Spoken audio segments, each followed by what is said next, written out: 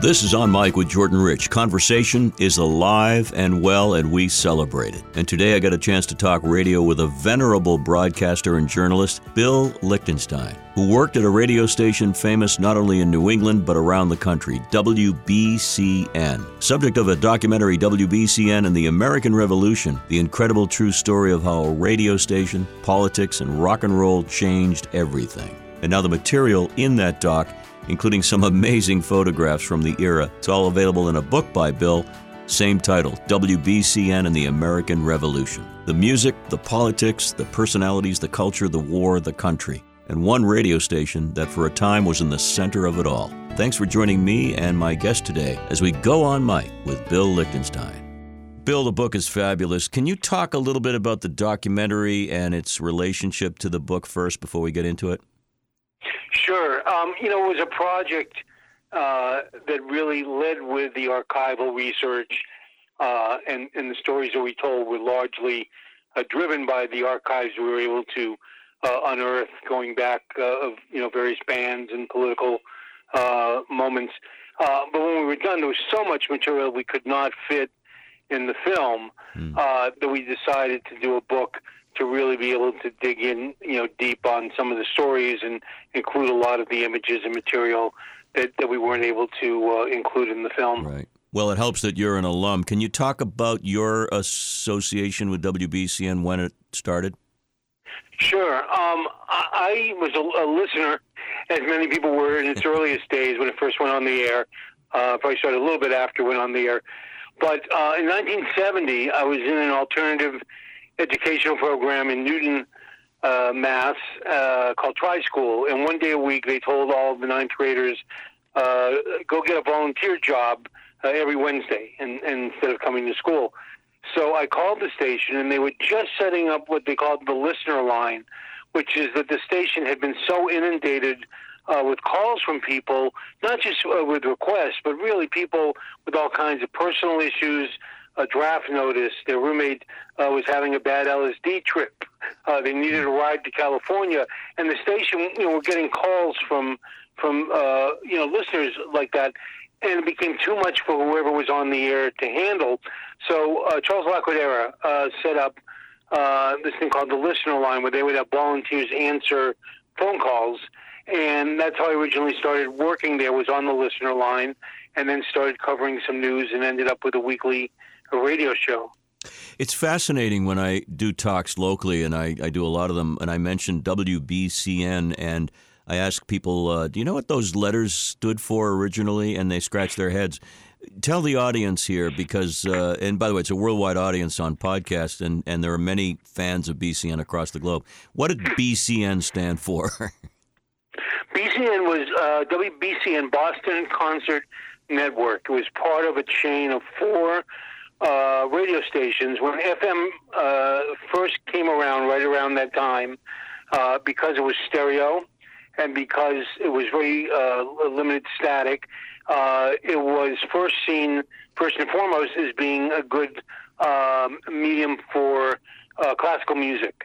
And a guy named T. Mitchell Hastings, who had been an engineer and made money with some of his inventions around radio, was building a chain of classical music stations up and down the East Coast, and he called them the Concert Network. Mm-hmm. So in Boston, it was BCN, Boston Concert Network, HCN, Hartford Concert Network, NCN, New York Concert Network, and I think XCN was in Providence.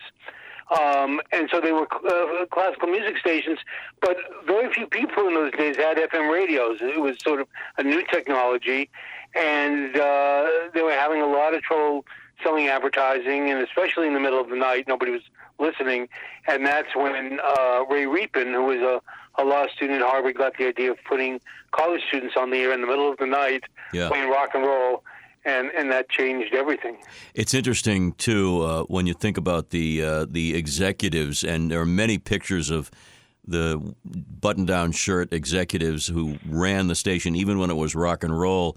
There have to be adults in the room to put something on the air.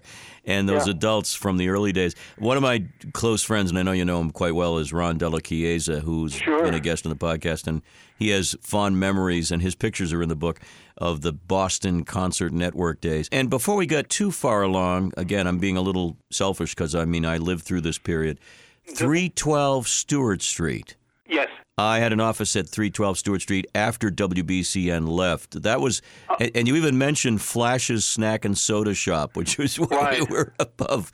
But talk about the early innovation, if you will, of the radio station, what it looked like, what it felt like. Sure. So, there's this radio station, Ron Della Chiesa was one of the announcers, and they were really flailing around trying to figure out what they could put on the air that would attract the listenership. And in fact, it was a commercial station, but towards the end of the run of it as a classical station, they were literally going on the air and pleading for money, like send us a check or we're going to have to go off the air. Right. And so Ray Reapan approached them with this gaggle of college students, some of whom had a little college radio experience, but none of them were radio professionals. And again, it was 1968. They all had long hair and bell-bottom jeans and, rock and roll T-shirts. And so there was an immediate dislike of that air staff by the staff of the classical music station, to the point where they said, look, they really didn't feel comfortable having them in their offices overnight when there was nobody else there. So Ray set up, he was running the Boston Tea Party Rock Club, which he had started first, and that's what gave him the idea for BCN, because he saw these bands coming in, Led Zeppelin and The Who and Muddy Waters and B.B. King, and kids lining up to see them, but you couldn't hear that music on the radio. So Ray enlisted these college students, and in order to give them a place to work, he set up a portable radio studio in the dressing room of the Boston Tea Party. So when they were originally on the air from 10 or 12 midnight till 6 in the morning, they were broadcasting from the back room of the Tea Party, and if there was a band playing in the background, you would hear them. Or if the Who were waiting to go on stage and standing around there, they'd grab them for a quick interview, and it was pretty amazing. And they went from there.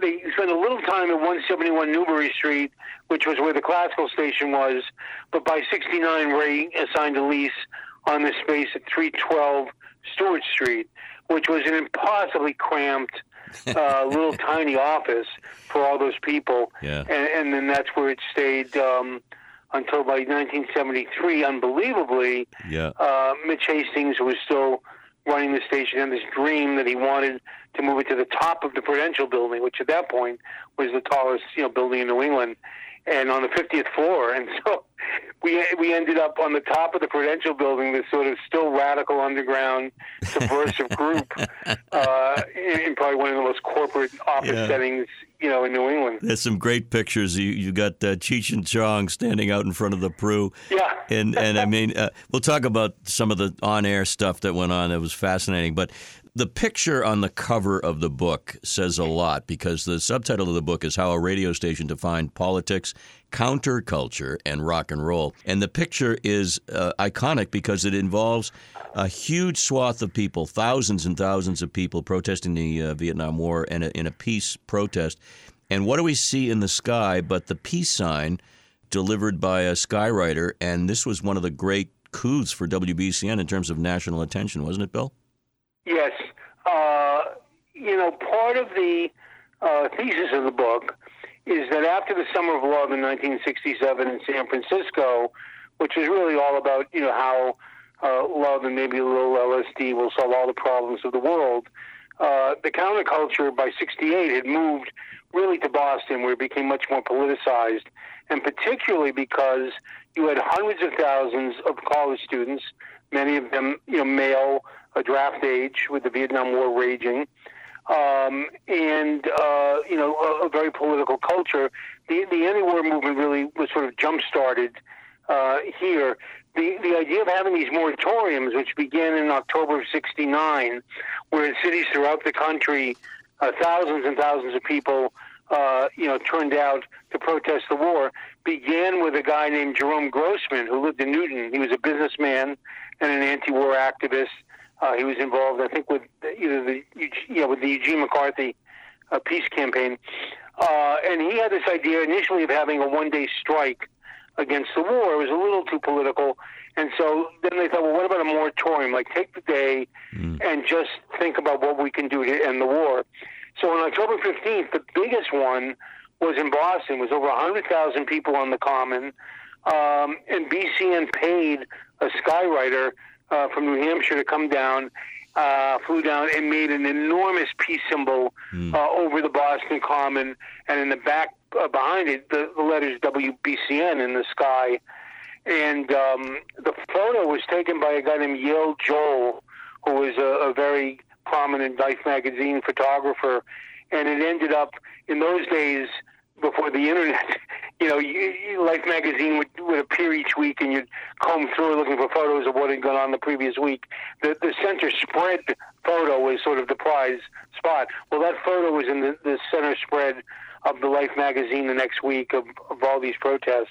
And, it was a pretty amazing, in particular because every school in the city shut down, and there were marches from all over the city to the Boston Common for that demonstration. Yeah, in a way, you point out, and I think it's a very accurate depiction, that WBCN, this one radio station in Boston that was so revolutionary in so many ways, was the social media portal of its time. There was no internet, right?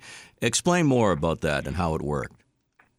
Well, it was a social media in the sense that it really connected people. Tommy Hadges, who was one of the original announcers in the film, in the book, says something I think it really gets to the heart of it. He said, we were seeing radio less as a performance and more as a relationship with our listeners, which doesn't seem so revolutionary these days because, public radio, talk radio, it's all about a conversation between the host and listeners. But going back to those days, top 40 radio, classical, Guy Lombardo on New Year's Eve, it was all about performance, and it was not a two-way conversation. And BCN really opened up one of Ray Riepen's ideas for this new format was to have a conversational tone and style on the air, and also with the listener line that people could call up, and provide information, or so oftentimes they just put live on the air if something was going on they wanted to talk about. Right. So it really became sort of a two-way conversation with the station and the listeners, where I think the listeners really felt like they were a part of it. And, in a way that's sort of, I think, what people get from social media these days is that kind of interaction, which BCN provided. We're talking with Bill Lichtenstein, who worked at WBCN in the early days. The book, WBCN and the American Revolution, the accompanying DVD, you definitely want to check it out. And you don't, again, have to be a Bostonian. In fact, that's what's interesting about this, the national implications. I don't know what was going on in other markets, but they say to this day that BCN was a bit of a trendsetter. Would you concur? Well, it was in many ways. It was a trendsetter because of the format. There were a couple of other stations that played rock and roll on FM prior to BCN, KSAN in San Francisco, WNEW in New York, but with professional announcers. Right. This idea of having, college students and having a kind of conversational, what we now know is that sort of, traditional FM progressive sound really came out of BCN. It was also a place where they were not running national commercials. They were all pretty much limited to commercials for local businesses that were doing good things.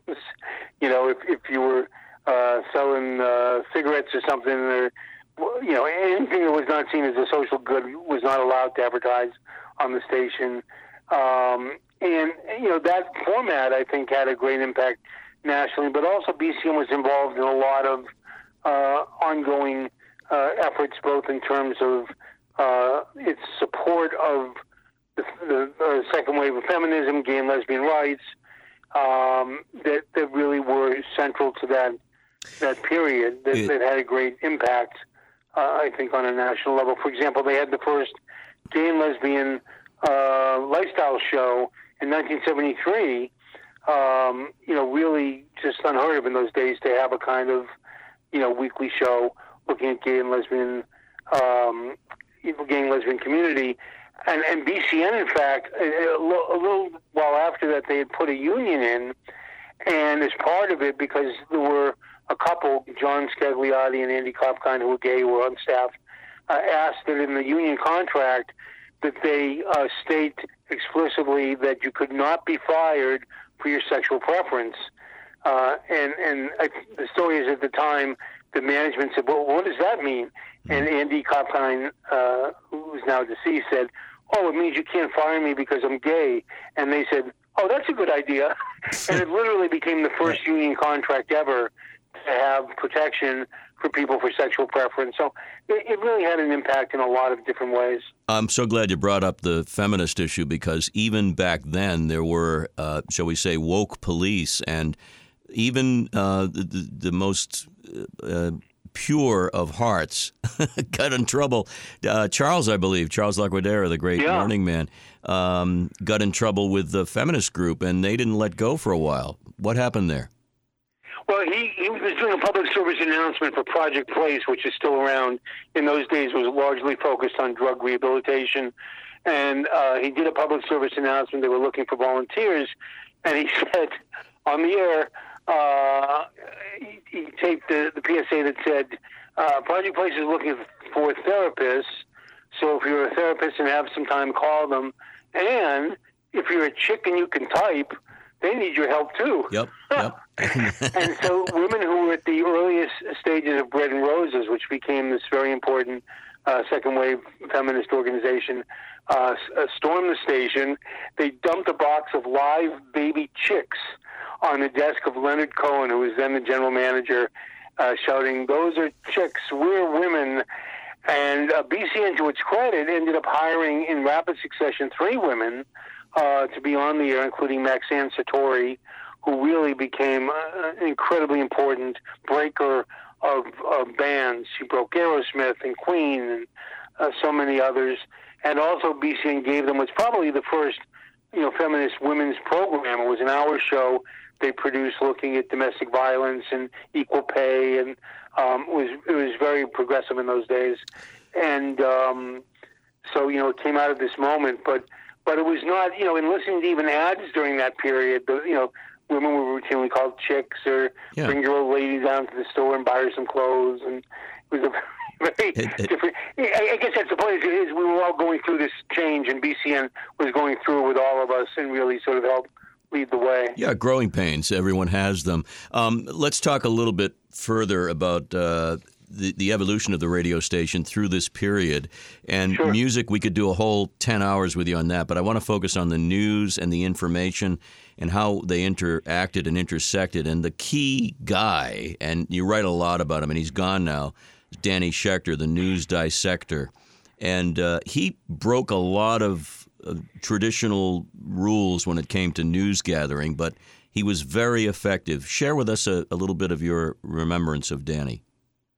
Sure, I was very close to Danny, and he passed away in 2015. In 1969, 1970, when he joined the station, it was widely accepted that news should be objective, not have a point of view, serious.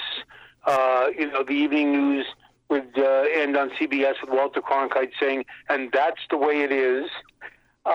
And yet, for young people, they were seeing very little of their concerns reflected in the ongoing news. Again, before the internet, there might be a newspaper article or a local news story on TV, but there wasn't a lot of coverage of the things that were really important to young people, about the draft, about the environment, evolving, changes in civil rights. And so BCN started covering these stories, but with a point of view, and that's what really set it apart. And Danny began, and I worked with him on this, we began using not just news reporting, but we would integrate comedy and music, and I've argued, and people tend to agree, that it really sort of paved the way for what would later become The Daily Show, and people wondered recently how Jon Stewart, who is a comedian, could have been considered the most credible journalist in America. And I think, what the Daily Show found out, and Stephen Colbert found out, is what Danny sort of instinctively knew, which is when you take news and you put it in context and you make it entertaining, as long as it's accurate, as long as it's fair, as long as it's balanced, and people can trust it, then in some ways it's even more effective, and it's more relevant to people's lives. And he really helped sort of innovate a lot of changes in news. I was really surprised, I guess, when I interviewed, when he passed away, Jonathan Alter, who was the Newsweek media critic for many years, and he said, he used to listen to Danny when he was at Harvard as a student, and his years at Newsweek doing media criticism, he tried to channel, Danny Schechter's approach to news. He was could have been misperceived as advocacy journalism, but when I asked people about that, everybody seemed to agree he was never anything but accurate and precise and careful as a journalist, but he would tackle stories that other people wouldn't. Yeah. And I think this other issue, which came up largely during the Trump presidency, about how far can you go to state something, even if it seems to have a point of view. Like when the president is saying something that's not true, is it okay to say that? Is it okay to say it's a lie? And Danny was a big proponent of that it's okay to have a point of view. You don't have to, that everything is not equal. And I think that more and more news are sort of adopting those kinds of tendencies. He was honest about it, as opposed to today, when there's a tendency for news to say, we're objective, and you really know they're not. I mean, that's just the nature of it. That's right. Because everybody has a point of view. What stories you cover, how you cover it, the language you use. BCN, for example, unlike almost any news outlet in America, when something would happen involving the North Vietnamese in a skirmish, a battle, people were killed in Vietnam, it was routinely, North Vietnamese were routinely referred to as the enemy. 25 enemy troops were killed. And largely because of Noam Chomsky, who commented on this, we would never say that on BCN because they weren't our enemies. We were not in a declared war. This was, a skirmish we were involved in. And to constantly be calling them the enemy, that has a point of view that I think can't be missed, It's so interesting looking. The pictures are amazing, by the way, and the stories that go along with them in your book. But you take a look at the impact of the Times on the radio station and vice versa, Bill, and the involvement of the government at that point, the FBI checking in on various subversives and how they were connected. But the idea that the station would feature Abbie Hoffman, for instance, who at one point became a man on the run, and he would check in with WBCN and nobody knew where he was. I mean, my question is, we all know about Hoover's FBI, but what about the FCC during this period, which is still the exalted ruler when it comes to licenses? What was their role in all this? There was a lot of effort done to do the dance with the FCC because they would get letters saying, what's going on with this thing and how come you're doing this and that. And it was a federally licensed radio station. That's what makes it so unusual that it went out on the limb on some of these things. When you look at, people like Abbie Hoffman or Bernardine Dohrn, the Irish, I think it's fair to say, revolutionary leader from the IRA, John Lennon, there were world-class rabble-rousers that knew about BCN, and they loved BCN, and when they were in Boston, they would visit because they knew they could say what they wanted to say, and it would get broadcast. And BCN was not there to sort of censor anybody. I think a lot of this with the FBI was that the FBI had this sense, like some of the documents we found, which actually had to do with the FBI surveillance of the station, what they had right was that BCN, would put the word out, and young people would sort of, respond if they said there was a demonstration or whatever. What they had wrong was, I think, throughout that period, was the FBI had been convinced, particularly the director, J. Edgar Hoover, that this was all connected somehow. We found a document that said, FBI document questioning how is it possible that a leaflet from Brandeis University and one from Ann Arbor, Michigan have the same language, as if there were some daily fax going out with, marching orders for the day. So the FBI was constantly trying to figure out, who was calling the shots and where was BCN getting their directions from. And the answer is, obviously no one. I mean, everybody was sort of acting on their own. But because of that, they put a tremendous amount of time and effort into surveilling the station, trying to figure out what was going on there, who was involved. It was known, it was felt, you could feel it, Ultimately, the station, became a corporate giant, and it made tons of money, as it should have later on. And ultimately, it kind of went away, and that's why it's fascinating, the nostalgia for it and the drive that you're leading to bring these memories back. It's really impressive. But I wanted to get back to the music and some of the influences, because you spend some time in the book and in the doc about people like Bruce Springsteen, who was just a punk kid at the time, and the influence that he was able to garner just by associating himself with BCN and being available. And there are a lot of artists like that who connected with BCN and saw their careers take off. Well, BCN, and it didn't occur to me until I was doing the book that this was not normal for radio stations. BCN would routinely champion local artists, whether they had a record label or not. They had a tape. If they came to the station and played live on the air, if they were good. And BCN would promote them. They would give them airtime. They would broadcast their concerts. And I asked Joe Rogers, who was one of the original BCN announcers, where that came from. And he said something that was so simple but so true. He said, we just wanted them to be successful. Why wouldn't we? Yeah. But this was not normal. Yeah. But somebody like Bruce Springsteen, who, had been very successful as a bar band in New Jersey, was desperately trying to break into other places. And so at that point, he was going up to New York without his band and performing just with him and his guitar. And then they started coming up to Boston. And they really found a following in these bars in Boston, Joe's Place, and a number of other bars around town, where they almost became like regulars. And so BCN would have him on the air. He came by and did his first radio interview ever. He's 23. He says hi to his mom. Yeah. Okay, if I say hello to my mom. And it's amazing to hear.